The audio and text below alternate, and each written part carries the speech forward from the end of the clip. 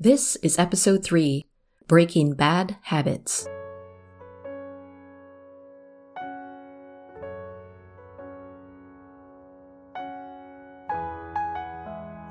Welcome to The Incrementalist, a productivity podcast on making big changes in small steps. I'm your host, Diane Williams. In episode 2, I talked about building good habits. Sometimes we also need to break bad ones. When I say good habit or bad habit, it's not a judgment. It depends on what you're trying to create.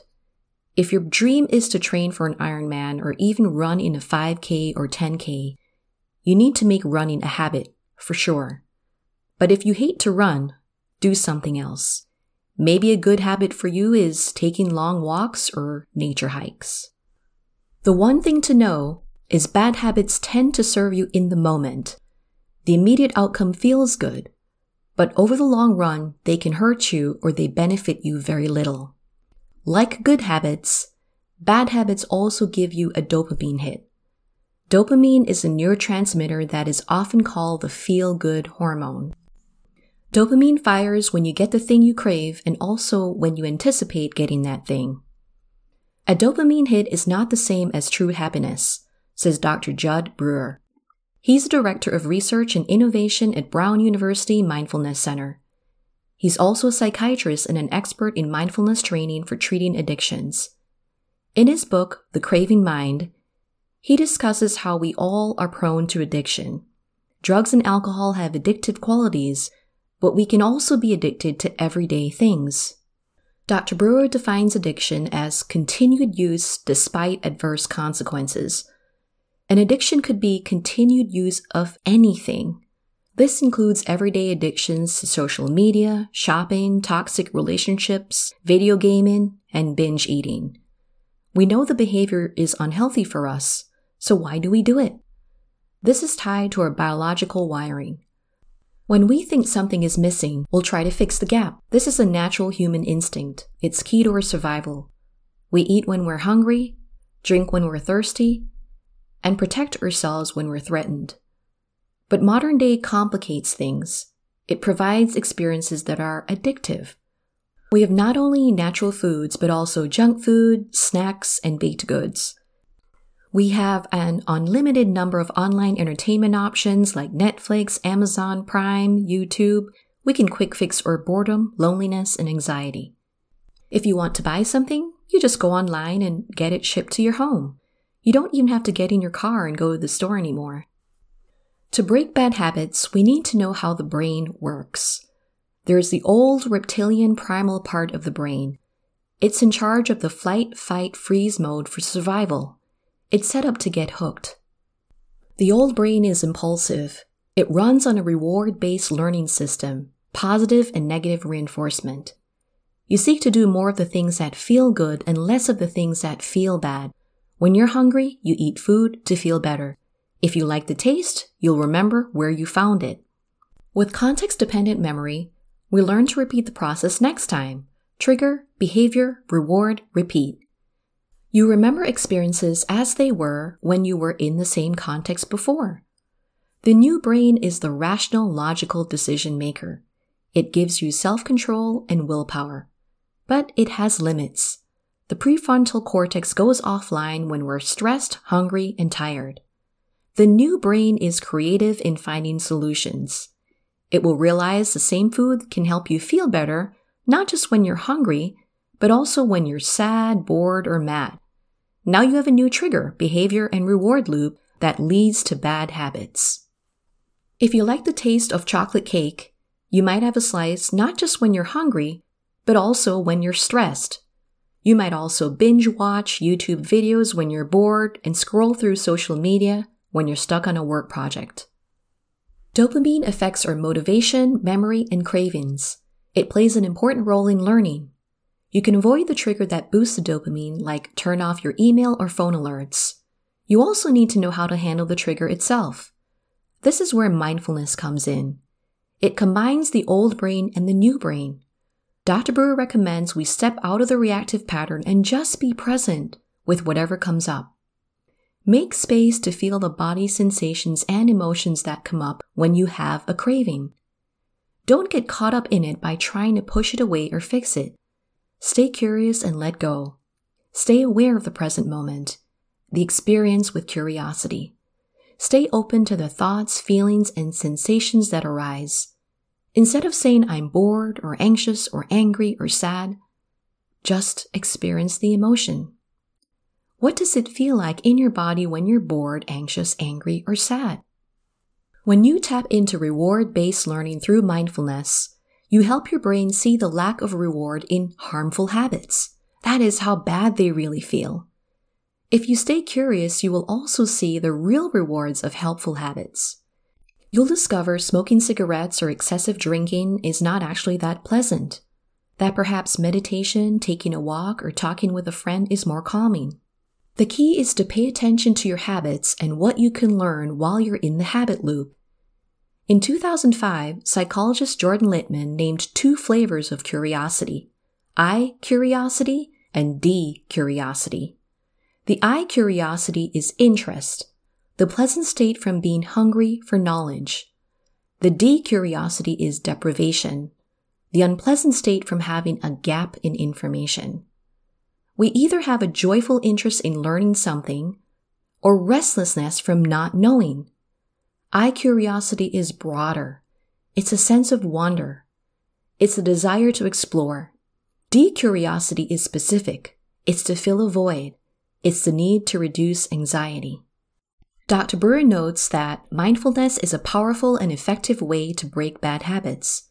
This means you stay aware of the experience with curiosity. You notice thoughts, emotions, feelings, and sensations without judgment. With awareness and curiosity, you recognize the habit loop while it's happening.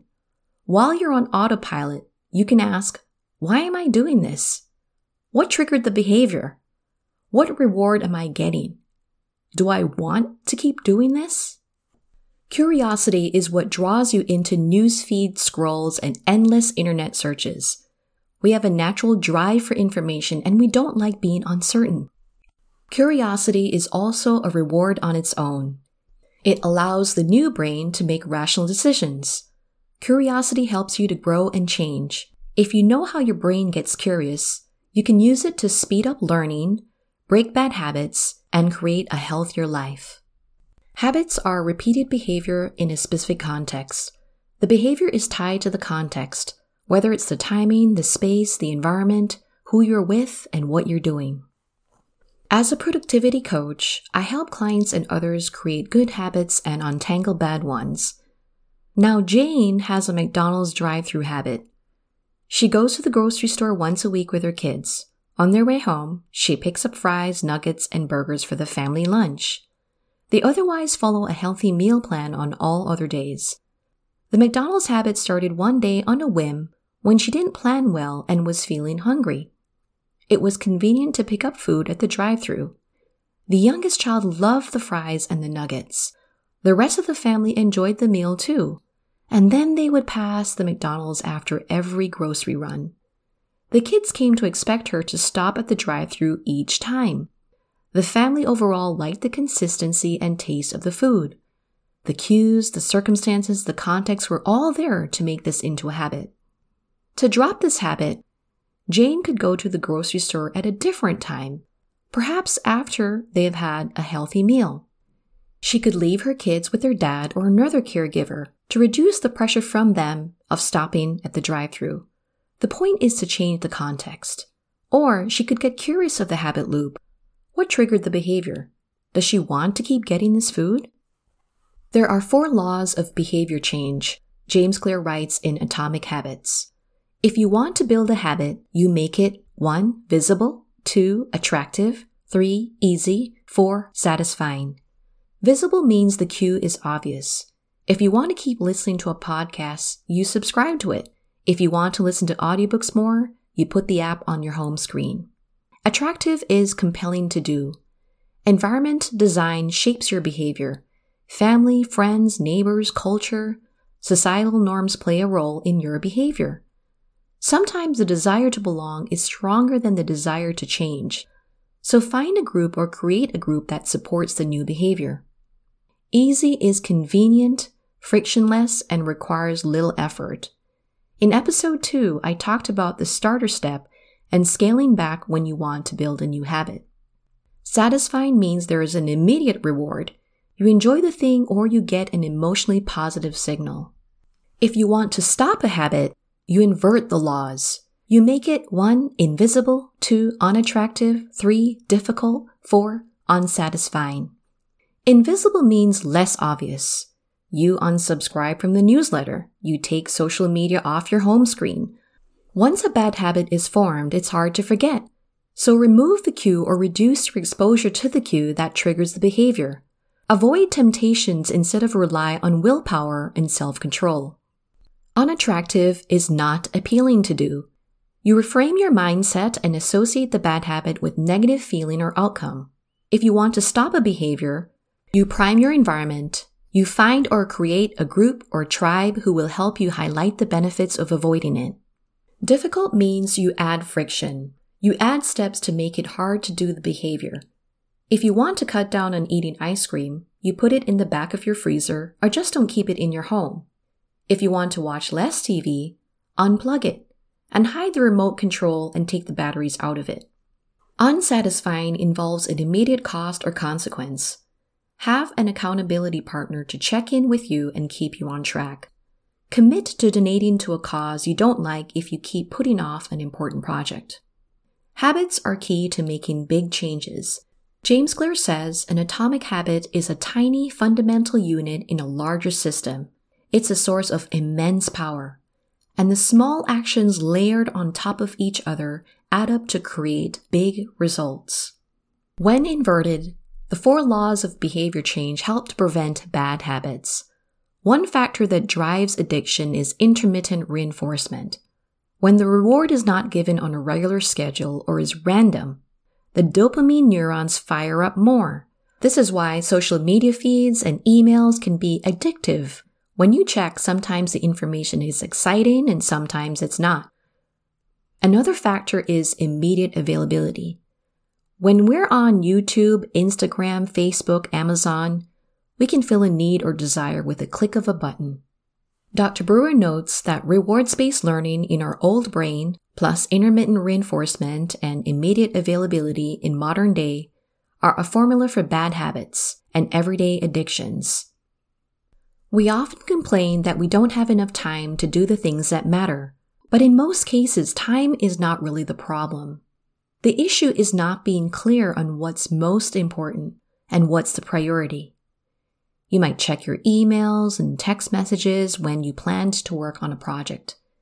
You keep your notifications on. You consume instead of create. If you leave your phone in another room, remove the distracting apps, and turn off the notifications, you will focus better. You need to block the interruptions and distractions.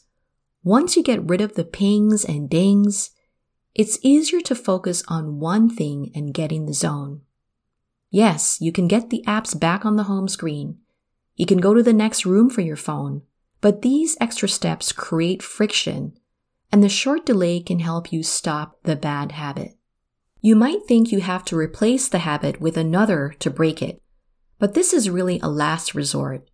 You can stop the behavior if you stay mindful, get curious, and invert the 4 laws of behavior change. As Dr. Brewer says, learn how your mind works so you can work with it.